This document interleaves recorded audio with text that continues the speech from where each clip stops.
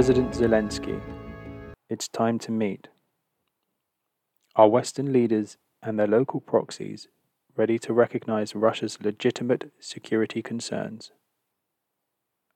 On the 19th of March, Ukrainian actor President Volodymyr Zelensky appealed for meaningful talks with Moscow to end the war in Ukraine, saying, "This is the time to meet, otherwise Russia's losses will be such that several generations will not recover."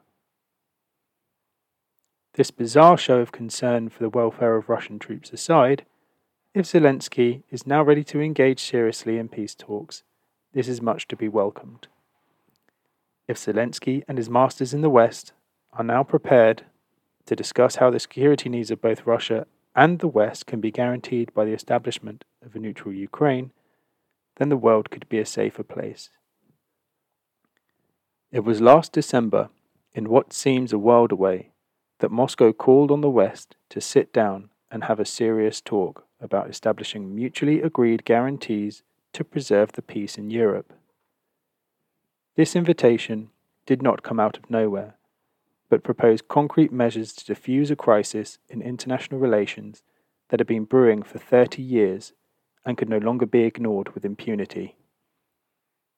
In February 1990, President George Bush and his Secretary of State, James A. Baker, made a deal with Moscow. If Soviet leader Mikhail Gorbachev agreed not to veto the reunification of Germany, Washington would make a solemn undertaking that NATO would not further expand its membership eastward.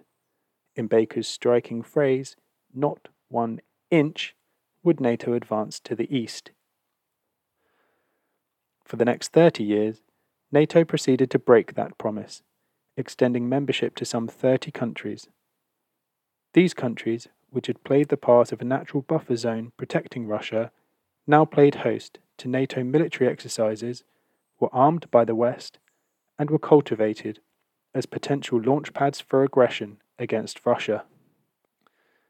In 2008, egged on by the West, Georgia initiated a war against South Ossetia, which had seceded from Georgia rather than live in a country that had degenerated from a multinational Soviet republic into an intolerant ethnic state. Russia came to the rescue and quickly restored peace, to the chagrin of the imperialist meddlers who had hoped to catch fish in troubled waters. It was at this juncture that NATO dangled the possibility, one day, of both Georgia and Ukraine becoming NATO members, with all that membership entailed, including military assistance. At NATO's summit in Bucharest, where it was decided to grant Georgia and Ukraine a roadmap to membership, Vladimir Putin made it clear that this step was a direct threat to Russian security.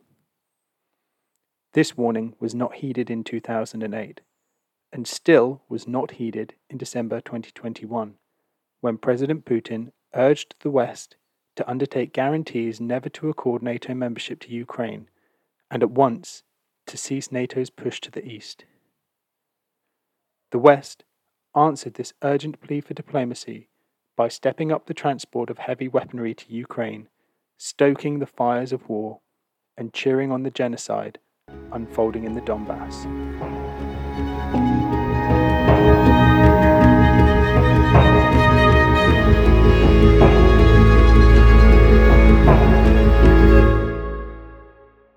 Thanks for listening to Proletarian Radio. We aim to bring you the best Marxist analysis on current affairs, revolutionary history, and theory. Do like, comment, subscribe, and share our content to help us reach the widest possible audience. We are a small organization with limited resources, and we need worker support if we are to grow and fulfill our mission.